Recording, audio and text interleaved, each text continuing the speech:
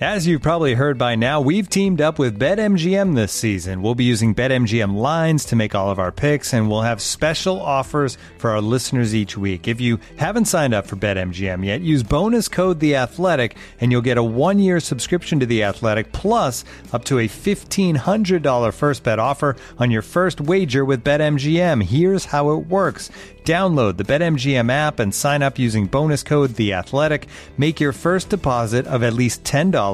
Place your first bet on any game and claim your voucher for a 1-year subscription to The Athletic. See BetMGM.com for terms. U.S. promotional offers not available in D.C., Mississippi, New York, Nevada, Ontario, or Puerto Rico. Gambling problem? Call 1-800-GAMBLER. Available in the U.S. Call 877-8-HOPE-NY or text HOPE-NY 467-369 in New York. Call 1-800-NEXT-STEP in Arizona. 1-800-327-5050 in Massachusetts. 1-800-BETS-OFF in Iowa. 1-800-270-7117 for confidential help in Michigan. 1-800-981-0023 in Puerto Rico. First bet offer for new customers only in partnership with Kansas Crossing Casino and Hotel. Don't forget, if you haven't signed up for BetMGM yet, use bonus code The Athletic, and you'll get a 1-year subscription to The Athletic, plus up to a $1,500 first bet offer on your first wager.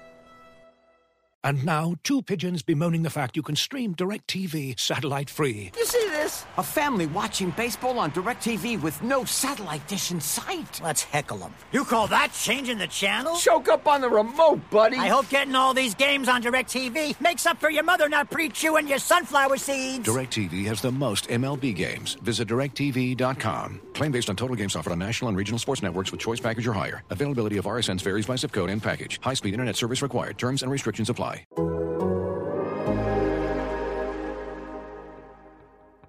It's not about me. I'm only here for a minute, and I know that I can't fix it. I can help even just a little bit. Won't you let me try? Hello, welcome to our Laz and Powers. This is Scott Powers, joined by Mark Lazarus. We're both of The Athletic. We're finally just the two of us. It's been a minute since we haven't had a special guest on. Well, we had with Corey Prom and then Marian Hossa. Now it's just unfortunately just you and I.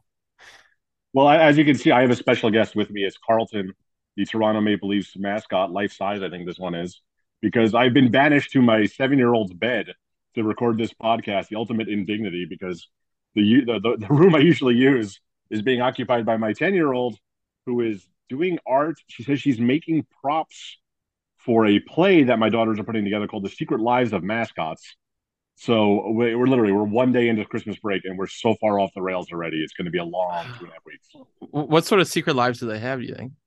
I don't know. I'm kind of curious. I thought we were going to watch a movie or something tonight, but apparently I'm getting a show. Yeah, can we record that and just make that the podcast? I know, right? You might be more interested in that. It'd certainly be more uplifting than talking about the Chicago Blackhawks. Yeah, no, it's gotten bad.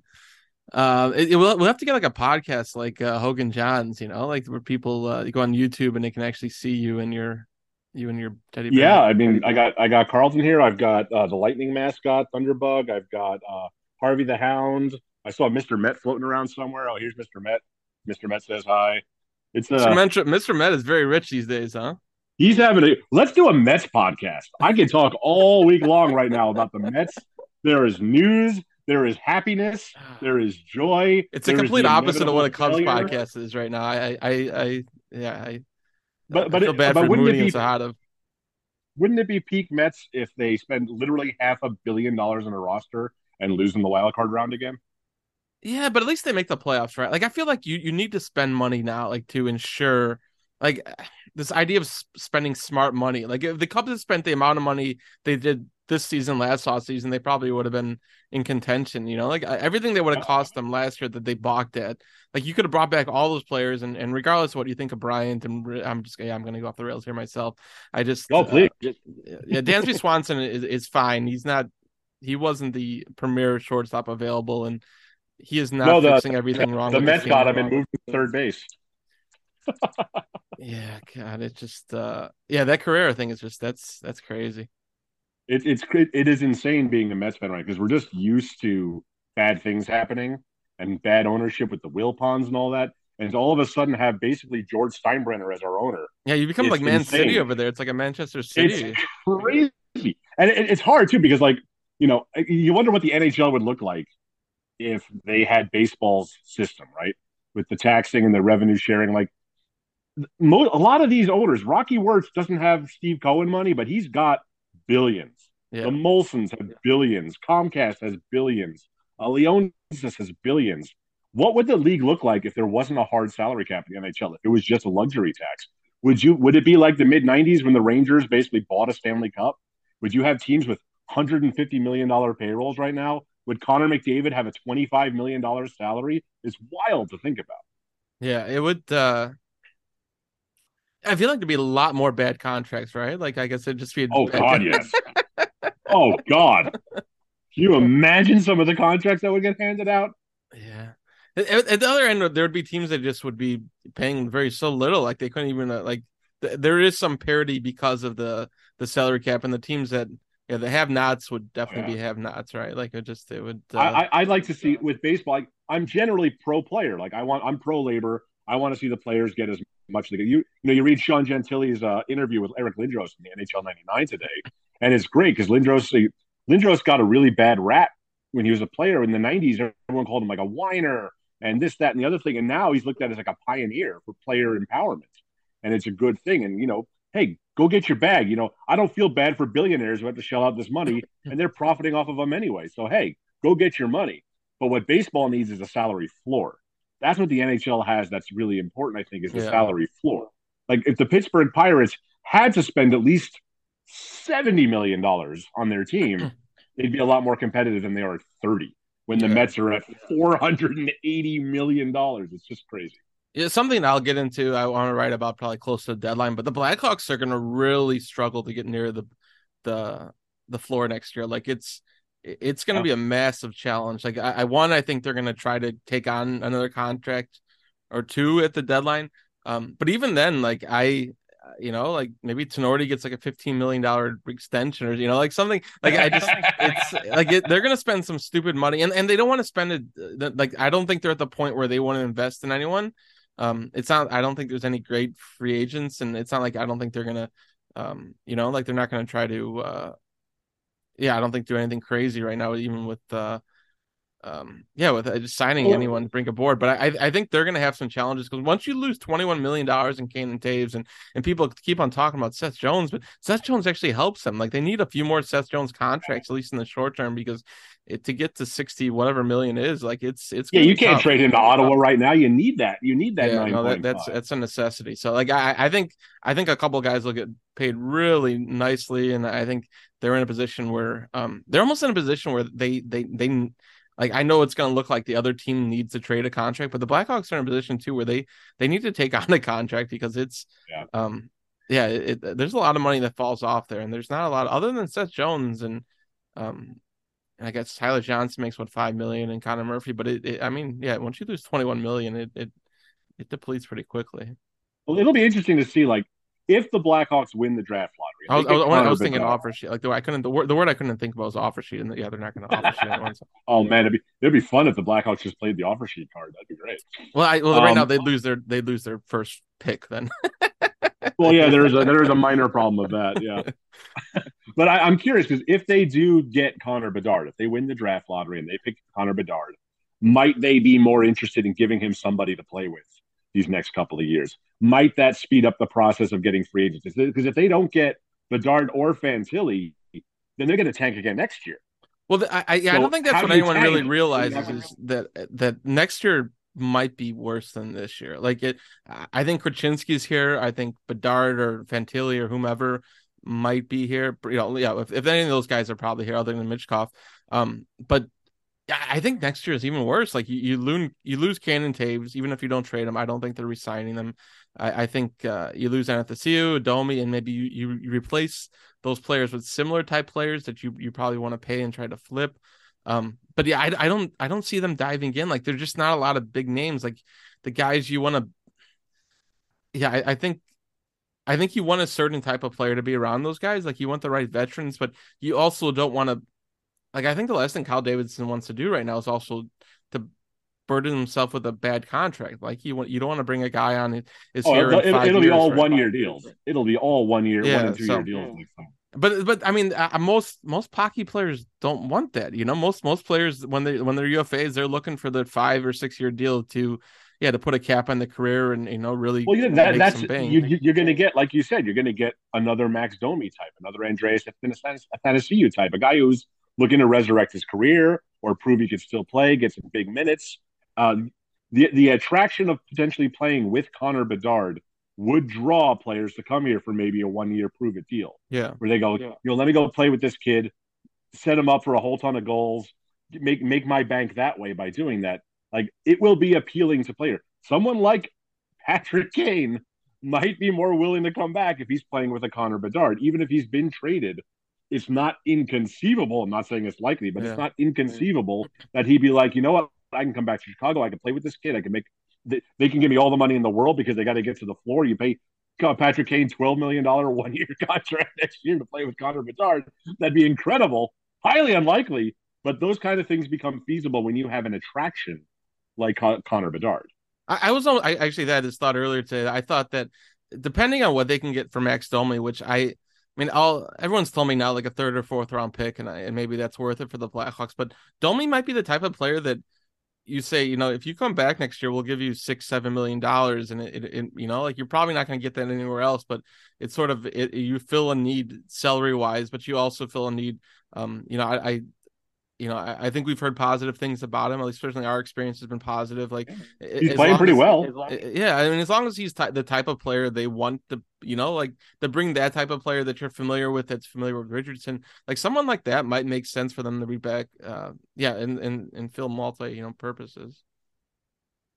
Yeah, I mean, why not? He seems happy. He cracked a joke today at the morning skate or at the practice. He's someone, I think it was Joe Brand at WGN, asked him like, "Hey, got any plans for Christmas?" And he goes, "Yeah, my family's visiting. I was in Columbus for 2 years and nobody ever visited me, but now I'm in a nice city and people want to come visit me." And I tweeted it out because it's hey, haha, funny. And oh my God, my mentions are just a shit show for the next week and a half now because of this. I've ruined Christmas with Max Domi making a joke. Was Hedger upset too? I'm sure. I haven't heard from him yet, but I'm sure he will. I don't know. I know that Columbus has this like an unfair inferiority complex because they lose so many free agents and everyone shits on them as a town. I like Columbus. It's a really nice place to live. It's a big city. It's got good restaurants. It's got bars. It's a nice place to be. Jack Johnson and Connor Murphy, they love it there. They've made it their permanent homes. A lot of people like Columbus. Columbus is fine. Max Domi made a joke. Relax. Just relax. Let's not try to stomp on the one guy with personality, the one guy who will make a joke like that. Let's not make him, turn into every other hockey player. I get the sense that he doesn't care though. Like, I mean, he knows what he's saying. I right? hope not. Yeah, I like Max. When Domi came and Mike Russo was out at the player tour in Las Vegas, and he was texting me, "Oh my God, you're gonna love Max Domi. He's great." And I'm like, "All right, we'll see. He's great. He's funny. He's available. He likes to talk. He's happy to see you." And to talk about whatever. His teammates seem to like him. I know that he gets a lot of shit because he takes some penalties. There's some Andrew Shaw in there with some of the penalties he takes, but he's been a good player for the Blackhawks. He's been arguably their most consistent forward this year. So it's possible. I mean, why not? He likes it here, and if he's willing to suck it up in the next few years and come out the other end, yeah, sure, why not? Yeah, I think money also allows people to suck it up a little bit easier, right? Like it eases. Yeah, he's not getting $7 million anywhere else. Yeah. And you also, I don't know if you ticked them off, but you raised the airs of the Nashville crowd yesterday too with your column about how as bad as the Blackhawks tanking is, that that you don't necessarily want to be in a situation like Predators who don't have any outlook for the future because of how their contracts are built and how the team's built, and it sounds like people are like, "Oh, what the fuck you saying?" But then they sort of read the column and seemed to be like, "Yeah, that's right." Yeah, the initial tweet I put out after the game made it sound worse than I probably was, and then everybody read the story like, "Oh no, I agree with this, and this is true. We're totally screwed in Nashville. It's a shame. It's just a truly terribly built team. Like I don't know what the hell David Poile is doing there. Everyone's signed for like 30 years at $8 million, and none of them's a top guy. Roman Josi is a top guy. Juuse Saros is a great I don't think anyone wants to hear me talk about Roman Josi in Nashville anymore. Yeah. Everybody thought I was just saying, "Oh, this is the asshole in Chicago who left Yossi off his Norris belt." I'm like, no, that's And the I other said asshole in I Chicago. can get I should have probably put him fourth or fifth, but my whole thing is that it's not the best offensive defenseman. Like his defensive metrics were just god awful. Like there are other people that put him further down, and maybe you can argue that he should have been fourth or fifth, and maybe he should have been on my ballot, but he should not have won the Norris last Well, year. you're talking to the guy who, God forbid, once left Patrice Bergeron off his Selke ballot a few years ago, and I still get probably 5 to 10 tweets a week, still from Bruins fans mad at me about that. No. I mean, Elliot Friedman left him off his ballot that year too. 11 of us out of 100 did, and I don't think anyone else gets that shit. I just come at me. Yeah, I had Bergeron number one last year. He'll probably be number one this year, but there's no digging out of that hole. No, I told it's been a lifesaver not seeing the tweets of people who don't follow me. Like there's just I'm sure that there are a lot of natural tweets out there that who think they're talking to me, but I never see it just because that filter was.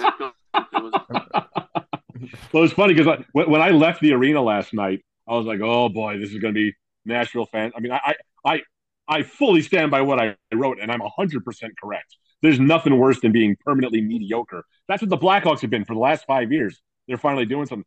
It's like being the 2010s Bulls, right? Where you're just trying to get one round of playoff revenue. You're just trying to squeak into the playoffs and get it. It's an awful, awful place to be with no hope whatsoever. So I left the arena going, my drive home going, oh, I'm going to get home to like a million tweets of people just saying what an asshole I am.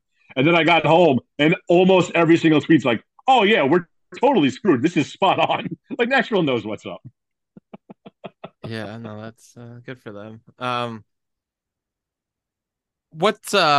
You were at the game last night. It feels like like many games as of late where there's some hope and then there's no hope, and it just they have two 8-game losing streaks now within separated by one win. Yeah, was it the Rangers win? 16, yeah, they've lost 16 of 17 games. It's almost like I remember during Jeremy Colleton's first year, they had two 8-game losing streaks. They were separated by a few months. And I couldn't believe, like, how do you have two 8-game losing streaks in 1 year? They basically have two consecutive 8-game losing streaks. They went almost 23 periods without even leading a game. That is unfathomable. They scored twice in like 37 seconds last night or a Wednesday night, and it was their first lead in 456 minutes, I think it was. Like, how do you not accidentally like bounce a puck in off your ass early in a game and take a 1-0 lead? Yeah. Like, it is incredible just how bad this team has been. I guess what's incredible is Kyle Davidson probably feels like for 2 weeks here, you guys are asking me like, what am I going to do if things don't go bad here? He's like, I told you so. I wasn't worried.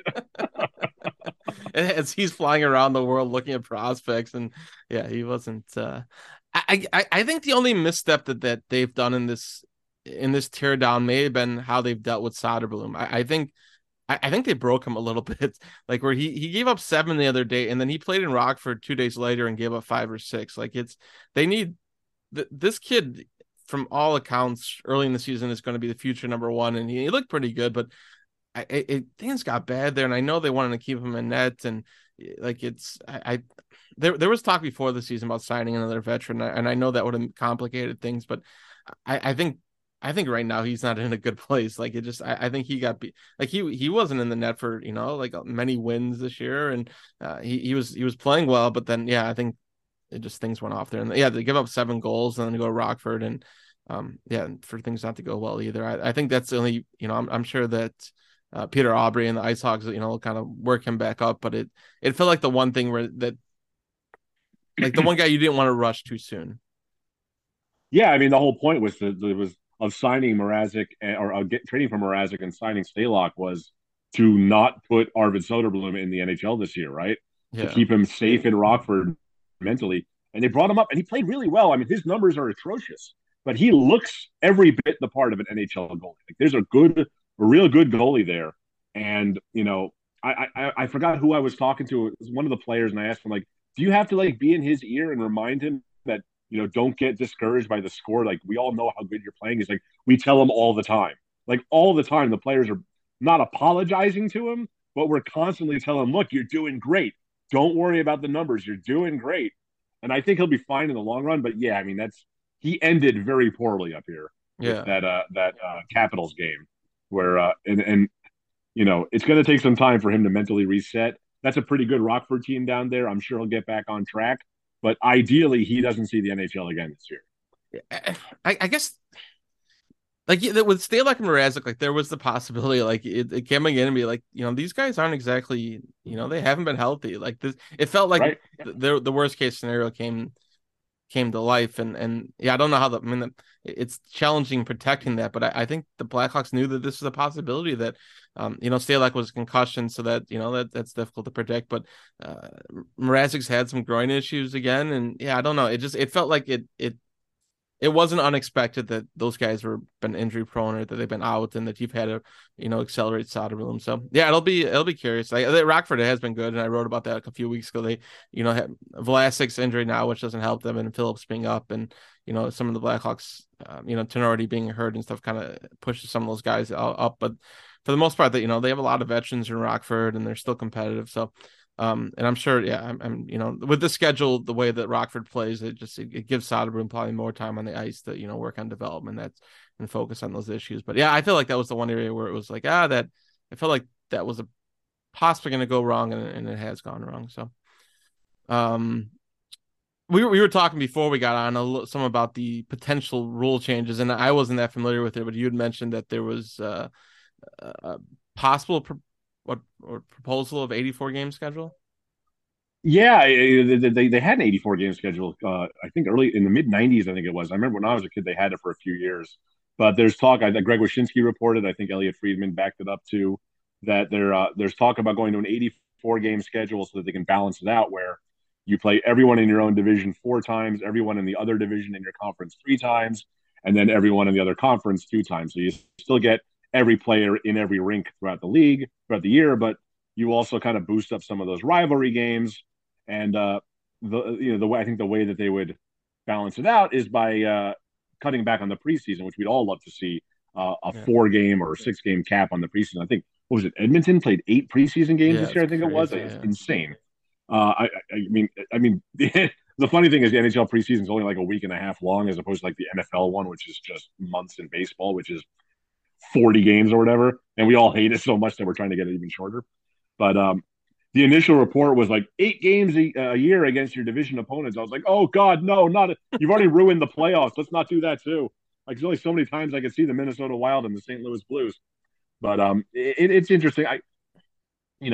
There's talk that maybe that would incorporate some of the as we coined it, the TAVE schedule, which they did during COVID, which was, start, keeping a team in a city for a couple of days at a time to get a couple of games in and limiting travel and protecting players' health and sleep a little bit better. I'd love to see more of that. I really liked that setup during the COVID season, and I think that fans would enjoy that, not that they could be in the building for it. So I'm just glad to see. I don't know what'll come of it, but I'm glad to see the NHL is at least evaluating the possibilities of things. Gary Bettman's always so dismissive of changing anything, like adopting an NBA style play-in tournament. He's like, hell no, nobody wants that. He's always, it's like his quote a couple of weeks ago about like, oh, nobody minds the digital dasher board ads. They're great. What? Who are you talking to? Yeah, everybody hates them. They're horrible. So it's good to see the NHL taking something seriously that might actually be beneficial. I'd like to see that. Yeah, I'm always hesitant to adding games, but I guess if you're decreasing the preseason, I know there's already so many of like we've talked for years that like a 70 game NHL schedule would be perfect. Like 68, 70 games would just be perfect. It's such a long season, and the season's going from early October to like the end of June now. Like Pierre LeBrun always gets on this hill every year about the Stanley Cup should be handed out by May 31st every year, and I'm all for it, man. Yeah, it's just it's crazy when you see like, you're in the first round of the playoffs. You're like, on this date in 1979, the so-and-so won the Stanley Cup. It's like, what? Now? April? Yeah. I'd be all for cutting the schedule and adding some kind of in-tournament. It adds, like, that's what I love about the Premier League and some of that's like, there's teams that are well out of it and aren't going to compete for the Premier League championship, but they, and the fact that other teams don't take the other competitions as seriously sometimes. So, yeah, like other teams win it, and it gives fans something, a bit of hope, and we had the round table today with all the teams who could be within the Bedard sweepstakes, and yeah, I mean, all those teams are there. No one's thinking Stanley Cup. Like I know everyone points to St. Louis Blues being in last place in January and turning around, but it's so rare. Like none of these teams are. They feel like they're just it's bad luck or a goalie's going to change anything. Like they're just the hope is lost, and now it's all kind of turns out to like, are we going to be the worst team or not? Yeah, I walked into the arena on Wednesday night. And I'm like, oh my God, there's still like 50 of these games left. Like what the hell are we going to write about? What the hell are we going to talk about? What the hell are people going to watch? I mean, I've been impressed by the crowds. Like, it's still like, getting 15, 16,000 people at a Blackhawks game right now is rather impressive to me. And, people are still reading our stuff and listening to the podcast. We love and appreciate all of you. It shows what a hardy fan base this has become. But good God, like, what's it going to be like in March if Kane and Taves get traded, and Domi and Athanasiou? Like, what in the holy hell is this team going to look like on those long road trips in March? Oh my God, it's going to be just brutal. Yeah, and I plan to be in Rockford a lot and go and see Bedard and Fantilli and try to get out. I'll just follow Patrick Kane and Jonathan Taves around the country. Yeah. Looking for an assist with your credit card but can't get a hold of anyone? Luckily, with 24/7 US-based live customer service from Discover, everyone has the option to talk to a real person anytime, day or night. Yep, you heard that right. You can talk to a real human in customer service anytime. Sounds like a real game changer if you ask us. Make the right call and get the service you deserve with Discover. Limitations apply. See terms at discover.com/creditcard. Looking for an assist with your credit card, but can't get a hold of anyone? Luckily, with 24/7 US-based live customer service from Discover, everyone has the option to talk to a real person anytime, day or night. Yep, you heard that right. You can talk to a real human in customer service at any time. Sounds like a real game changer if you ask us. Make the right call and get the service you deserve with Discover. Limitations apply. See terms at discover.com/creditcard. But we did put out a call out for questions. We have a lot of questions, so maybe we can I'm sure we'll be asking fans and do we feel professionals that we are. We have not vetted any of them. We haven't looked at them ahead of time, so this could go very wrong very quickly. So the first question from Marina. Since we're likely to get the first pick, is it safe to assume we will pick Bedard, or is there a different prospect that you think may take his spot? Well, the first pick, if you finish the worst team, it only guarantees you one of the top 3 picks, and usually that's not the greatest thing. But this season it is because of having Corey Pronman on the podcast a few weeks ago, and you should check that out if you haven't listened to it. But he got into it about how the first 4 prospects, potentially could be top picks in other years. So I think that's, regardless of where the Blackhawks, the Blackhawks want to finish last to guarantee themselves one of those first 3 picks. And then, it seems to go right now. It's going Bedard, Fantilli, and then Michkov, or who's the other guy now? I'm blanking on Carlson. And then Michkov has its own, like if the Blackhawks get the 3rd pick, there's certainly questions about Michkov because he signed through, I think, 2025 in the KHL, and so it kind of delays. It really feels like Michkov has to wind up in Arizona, right? Because his time frame matches up with their time frame for the new arena. It makes too much sense, that they could just limp along these next 3 years, just draft Michkov now, and then he comes in, and they got their star attraction right when they walk into their new arena in Tempe. It just makes too much sense. Yes. From Sandman 730 World Junior Championship preview, which Hawks prospects are participating? Who should Hawks fans watch? One, you can watch Bedard and Fantilli and some of those draft prospects. So I think I'm sure the Blackhawks will have personnel filled there like most teams, but those guys. And then the Hawks have a bunch of players in Canada. I wrote about it a little bit, at least who was in camp, but it was Colton Dach, Kevin Korchinski, Ethan Del Mastro, and Nolan Allen are all on the team. And then there's one Sweden prospect who he's actually the captain. I'm blanking on his name right now. I'll look it up. But he's not much of a huge he hasn't had much of a luck in the SHL, but he's and then I think Frank Nazar probably potentially could have made it for the US if he wasn't hurt. And then Ryan Green, who was at Boston University, got cut from the Canada team. So there are 5 5 prospects in the World Juniors, and then a bunch of draft guys that certainly could come into play. Got a question from Jenny. She asked why, this goes back to what we were talking about earlier, why Max Domi was included in that really cool Last Supper photo they took on the Chicago River when all the guys were in town for Marian Host's night. If he's only here on a 1-year contract. And this is what I'm saying. Everybody really likes Max Domi. He's fun to have around. He's a good teammate. And, maybe it is interesting to see him out there with Keith and Seabrook and Crawford and Hossa and Taves. He's one of the guys. And, you never know who might become a long-term piece. Not everybody has to be 19 years old to be considered a long-term piece of the future. It's possible. If you're only going to get a 3rd or a 4th rounder for him, fuck it, keep him.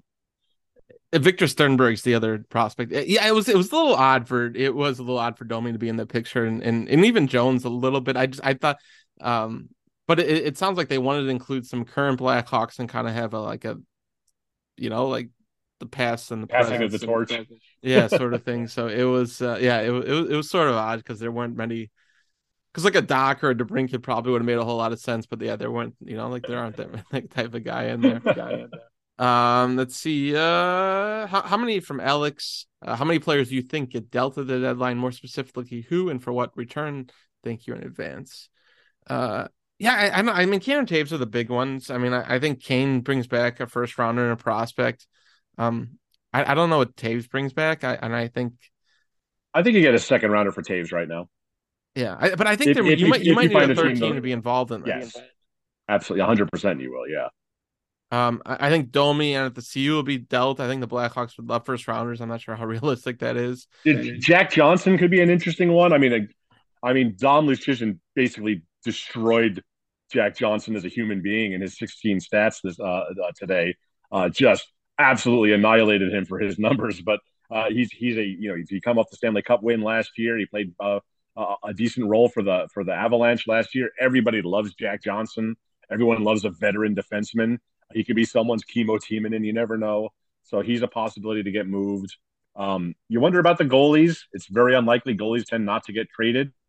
But if a team is in dire straits, that's always a possibility. Yeah. I think the fact that Mrazek's has another year left, that I don't think that makes it tough. I think the only other guy that's on the 1 year left is Jujhar Khaira. So I think something like that potentially. But again, you were talking about 4th, 5th round picks, and even for Aaron at the CU and Domi, I think it's I was told I think 3rd or 4th round was realistic. So. I guess we'll see what the production is like, but it's wild, isn't it? I mean, the Blackhawks once got a 1st round pick for Ryan Hartman, like long before he became like top line center Ryan Hartman. Yeah, but I think part of that was that people for like Nashville foresaw re-signing Hartman and bring him on a cheap deal, and like these guys are mostly rentals. I don't unless you foresee like trying to re-sign Domi or Anthony, but for them to become UFAs, like I think Hartman there was. The draw was that he was an RFA, and there was, they felt like there was some potential there, but GMs they all do crazy things, so anything's possible. Change, yeah. When it's February 28th, March 1st, you never know what's going to happen. Yeah. Jay Buban asks, tank seasons take a toll on players, but how do they affect beat writers for traditional media outlets? Game recaps lament every loss and celebrate the rare win when the opposite should be true. How do writers navigate the dichotomy between future success and current failures? He did say traditional media outlets. I don't know if we qualify as that. We're owned by the New York Times now, so we're legacy media now. But we have the advantage of not really having to write about every single game. We certainly don't do traditional game stories like we did in recent years. We're not doing like 10 observations off of every loss, because that would just be the most moribund thing I could think of, and nobody would want to read that.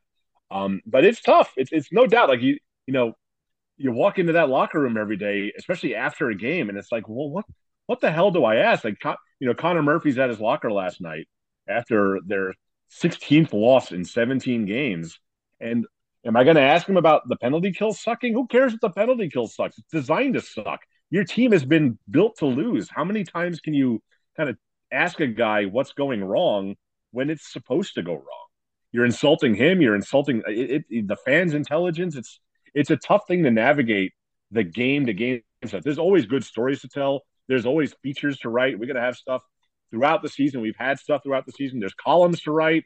Like, when you see the Predators and you can kind of do a compare and contrast, we've done that with a few teams. When the Kings are in town, you can write about how far things have fallen for both franchises, the different trajectories over the years. But the day to day, that's where it becomes really tricky. It's just like, I don't have anything to ask any of these guys after a game anymore. Nothing. There's nothing to ask. No, it's yeah, no, it's definitely become more challenging, and it's only gonna get more challenging. So yeah, I think I mean, people have seen us move further. Like, I mean, when they were relevant there for the first 2-3 weeks, I mean, we were more diving into systems and more of the day-to-day stuff, and now you'll see more prospect stuff and more big picture stuff. And I think some, like Kane and Taves storyline is going to be there until the deadline, and certainly there's going to be a lot of Kane and Taves coverage. We're gonna milk that, baby. Yeah, and the trade deadline stuff will, certainly eat up a lot of time and space. It's kind of a shame too, because Luke Richardson is very, very unusual in that he gets into the X's and O's. Like, he will talk the nitty gritty about where F3 is supposed to be on the forecheck, and he'll break down his systems for you in a very easy to digest and detailed way. And most coaches are just loath to ever do that. So we have this guy who's willing to get into the weeds with us, but it's for a team that nobody wants to get into the weeds for. Yeah, no, I think some of it's interesting, and I think we've written some about it, but it's just, I don't think, unless I'm really wrong, but I don't get any sense that readers really want to dive into this team. It's more about the future. Well, because the readers know, and we know, that most of these guys aren't going to be here on the other end. Yeah. Like, it doesn't really matter what the second power play unit is doing and what it looks like right now, because they're not going to be in the picture when this stuff matters. So that's the fine line we have to walk as writers, is like, I used to always say that when the Blackhawks were really good, it was tough to gin up controversy during the regular season, because, if the power play was struggling, who gives a shit? They're going to win every game anyway. And they have the best penalty kill in the league, and they score 5-on-5 at will, and they're just destroying teams in puck possession. So it was hard to gin up, and even if they were like in third or fourth place, it's like, yeah, whatever. They're going to be fine. They'll make the playoffs as a 6 seed, and they'll win the Stanley Cup. Now we're on the other end of that, where it's tough to really get animated about anything on the ice, because it feels like it doesn't matter. It just doesn't hold any weight. A question from Kevin Torbick. Does anyone really believe that one player is going to turn this around? In an effort to get Bedard, they've made this team so bad that in many years out, they've made this team so bad that it is many years out, best case in my opinion, and Bedard is no guarantee to get or to be special. I think he's close to as a guarantee to be special as we've seen in recent years. And no, it's not one player, but it's supposed to be Korchinski and Nazar and all this. And I mean, I know the route's different, but it's no different than what the Blackhawks did. I mean, it wasn't that just Kane turned things around, but it was Kane and Taves. And I know that everyone's focusing on this year, but I honestly think next year could be worse. I think I think they're in the running again for a top 5 pick. Like, it's like, you need multiple really high-end players, and the easiest way to get that is through the draft. So I think the Blackhawks get a top 5 pick this year. I think they get a top pick next year. They got Korchinski. They have a number, they have Tampa's first round pick the next 2 years. So all of a sudden you have 7 first round picks within 3 years and a bunch of second rounders. And then at some point they'll spend some money. So it's not just Bedard, but you need a place to start. And Bedard is certainly a good place. Like, certainly McDavid hasn't elevated Edmonton, but you've seen what, McDavid and Draisaitl do, and getting the right players around them, and Edmonton's even largely mismanaged how they're built, and it's obviously they made a pretty good run last year, but I think the Blackhawks are hoping to get the players around them better too, and the focus is on the defense, and I think the focus will be on the forwards going forward. But Bedard's a really good place to start, and not that this rebuild's gonna, who knows how it goes, but I don't think the Blackhawks are off track in what they're doing now at this point. I get the concern though. I mean, you look at Edmonton with Connor McDavid, you look at Toronto with Austin Matthews. What have they really done so far? I mean, the Leafs haven't gotten out of the first round. Edmonton got swept in the conference final last year after finally getting that far.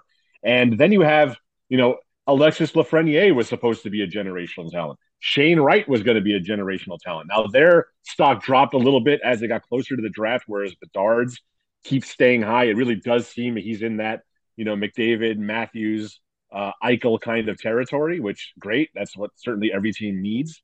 But I understand. I feel like the conversation around Bedard has been a little bit different than Lafreniere or Shane Wright. No, it is. Like, But like a year out though, Shane Wright was a huge deal, and Lafreniere was a huge deal. And as I got closer to the draft, it's like, all right, well, we'll see on these guys. I'm saying Bedard, that hasn't happened. Like it just seems yeah, like the fever pitch is just getting higher and higher. But I understand, like it doesn't happen. You get a Stamkos, and it took a long time for the Lightning to get to the for championship. sure. No, It's yeah, taking forever for Matthews and McDavid. It's not like Connor Bedard walks in and the Blackhawks are contenders next year.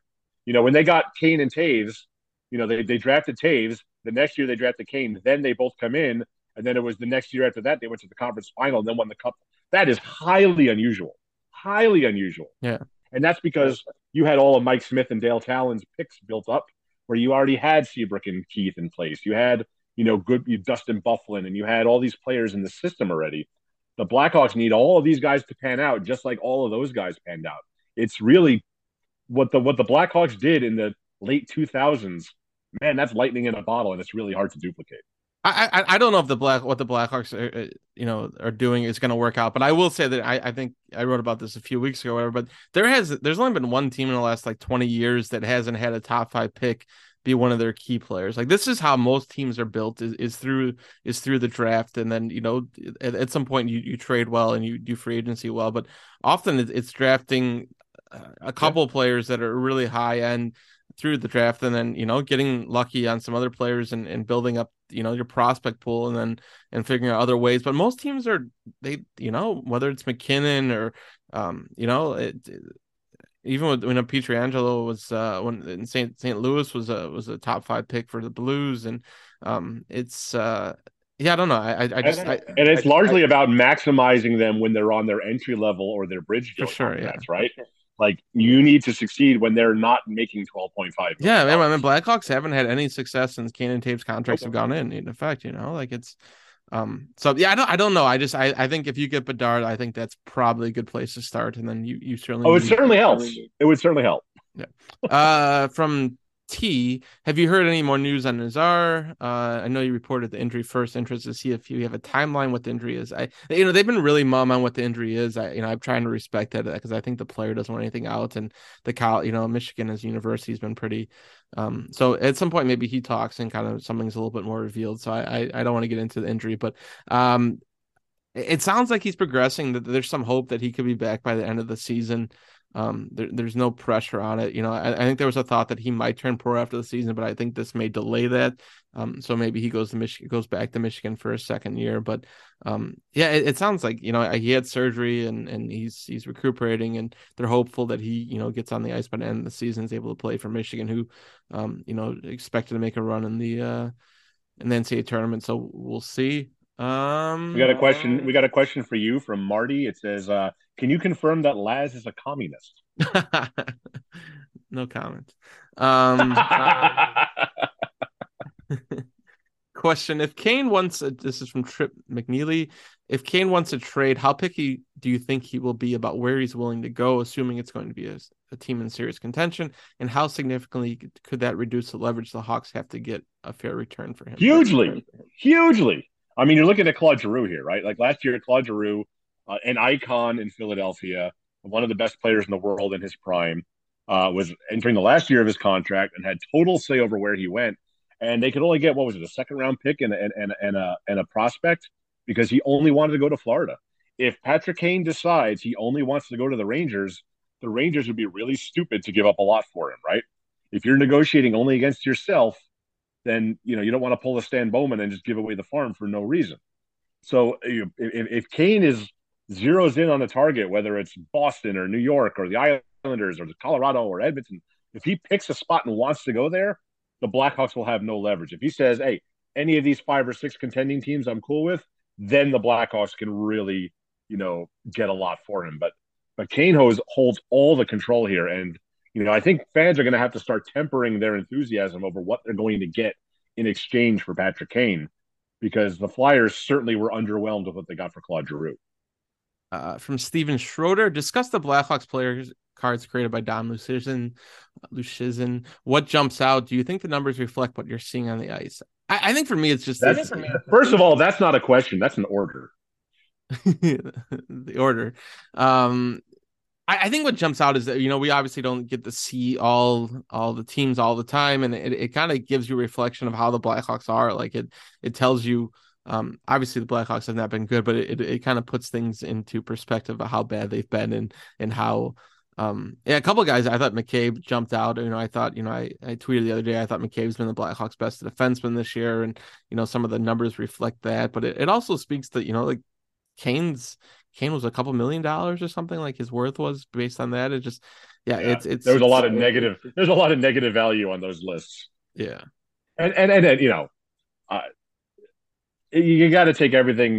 Even Dom will tell you that his model isn't perfect in every way, and he disagrees with it sometimes. But it's hard to argue with most of this. The Blackhawks are bad, and their best players are underperforming. They're not scoring. They're not finishing. Their defense is atrocious. Their special teams have fallen off a cliff in the last few weeks. It's a bad team, and you're going to have negative value on your money when there's a salary floor, and you build a bad team. So I don't think it's worth getting all worked up about. But it's hard to argue with what Dom came up with there. From Nathan, this first part of the question is interesting. What are the chances, percentage-wise, Patrick Kane and Jonathan Toews leave Chicago? Like, where are you at in this right now? I have changed dramatically over the course of the year. Like I was over the summer and throughout the first month or so, I was convinced that Kane was looking for a reason to stay and was gonna stay. We keep doing these stories where all the writers on staff, make their predictions, and we have a new one coming out. I think it's the third time we've done it. And the last question on the list, our editor Jake Leonard sends these out. But the last one on the list is, where will Patrick Kane end the season? And the first time I put Chicago. Second time I put Chicago. I didn't put Chicago last night for the first time. He just seems so like he's trying, and he was great in the Nashville game. And I think that somehow made it even worse, where he was generating all these chances and nobody can finish. And it's just like, I think his mind is wandering now. And I think by the time we get to March, I think he's going to be out of here, which is a shame. Toews, I'm not so sure now. I could see Toews sticking around. I could see Toews signing a 2-year deal for $2.5 million just to be here. Like, it probably won't happen, but I'm 50-50 maybe on Toews. I don't know if he gets traded. I don't know if he can be traded now that the goals have dried up. And then in the offseason, I don't know what the hell happens. I really don't.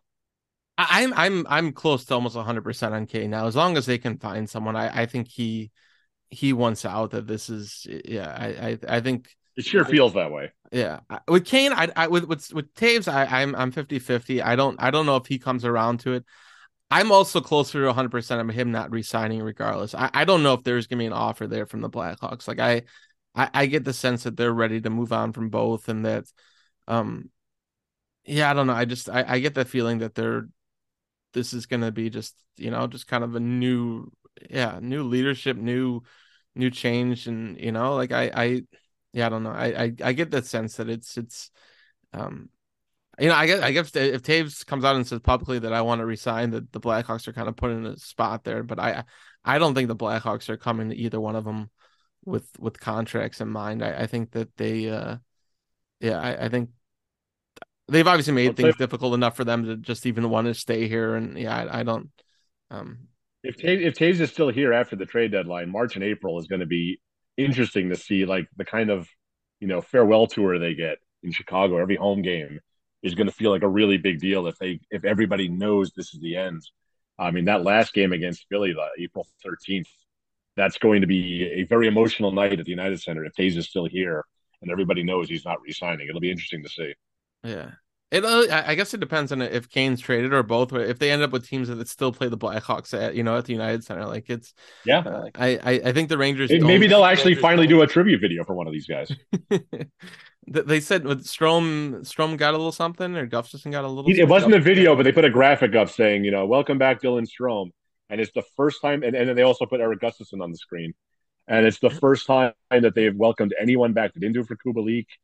They didn't do it for Eddie freaking Olczyk. Didn't get a video when he came back to Seattle. No Lankinen, no. The Strome one was interesting because of all the guys, it's the guy you probably treated the worst when he was here. Yeah, that's interesting. I think that's covered most of the questions, right? I'm sure there's some other ones, and I feel I'm All right, sure now we're going to begin the Mets talk. Let's go back to the Mets. So, did they decide do you like the idea of Correa staying a third? What if they don't re-sign Jeff McNeil after next year? Do you move Correa to second base so that Brett Baty can come up? And what do you do with Francisco Alvarez, Scott? Is he going to be the catcher? They finally got rid of James McCann, but is Alvarez going to be the DH? I really don't know where they're going to go with this. You're giving me a look. No, this is not good. This is as a Cubs fan. This is. I got to go on Tim Britton's podcast to get this off my chest. Yeah, there's like a 20 paragraph like question in the mailbag for him. Mark L. But yeah, we got one more game and then the holiday break, and then you're on the road trip. Yeah, we got a lot. We got actually a fair amount of kind of fun stories planned for the next week or so. One of them that I'm writing, that'll come out sometime next week, is probably the single most self-serving thing I've ever written. I haven't written it yet, but I've reported it. So when I write that, it'll be the single most self-serving thing I've ever written, which is with me saying a whole lot. There's some fun stuff ahead. I mean, the season's awful, but we're gonna have fun with it. Yeah, we got some ideas for next year, and yeah, we'll keep it light and certainly dive into the rebuild and the draft prospects and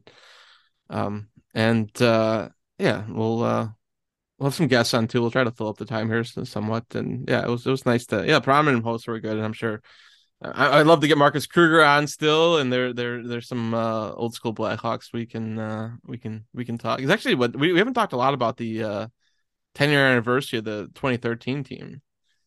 Yeah, that season didn't start until January, so it doesn't really feel like the 10-year anniversary. Can you imagine a 24 game point streak to start off the season? 21-0-3. That was our first. Yeah, that was you and I started on the beat together. Me at the Sun-Times, you at ESPN. You were all excited. I hated every second of it. So it was, January 19th was the first game of the season, and off we went. It was fun. Oh man, yeah, it seems so long ago. But yeah, we will be at. I think we're gonna do a podcast next week, maybe. Yeah. Yeah, sure. Why not? Yeah, we got to do like a year end. Any? You have any movies you've seen or anything you want to? I haven't. I haven't seen Avatar yet. I need to because my daughter wants to go see it with me. So like, it's so freaking long that it's been really difficult to find like the 9 hours in a day necessary. So if the snow's not too bad, hopefully we'll go on Friday and go see it. Check it out. Do you have HBO Max? I do. Well, the Banshees of Inisherin is on ESPN. Yes, I know that's. It sucks. All these great movies are coming out available on streaming, but all my kids are home now. So I can't watch any of them. That's fine. They can watch Banshees of Inisherin. It's not that bad. I've been watching. He cuts off his White fingers. Lotus. It's not that bad. I've been watching The White Lotus. So once I get through that is very not kid friendly. I'm still on Homeland, so I'm on season 5, like episode 8. Homeland. I told you I started it from the first man. So you only needed to watch the first 2 seasons. That's all you needed to do. I've seen the first 2 seasons. The whole point was to finish it. So that has been my exclusive thing other than the World Cup for the last like 3 months. So I made it through The Crown in like a month, and that was me paying my penance. Jesus Christ. So I'm going to do this, but I did watch Banshees of Inisherin for the second time. I saw it in the theater and then saw it again on streaming. Probably a lot easier with subtitles on, right? Oh, stop it. Well, I watched Belfast with my mom back in March in Florida. And neither of us had any idea what was happening until I turned on the subtitles. So. Yeah, that accent's a little bit. Some of us need the help. So, anyways, all right. Well, we will be back at it next week, and we got plenty of stuff, and even throughout the break, and we got a fun, a couple of fun stories next week. You have one, and I have one, and plenty of coverage. So, for Mark Lazarus, I am Scott Powers, and this is Laz and Powers. Talk to you soon.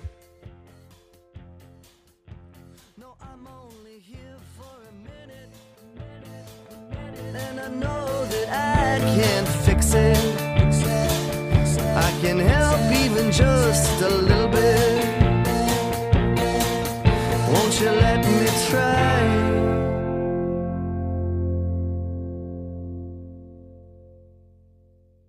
Looking for the best place to buy tickets for any of your favorite teams or sporting events? We've got the spot.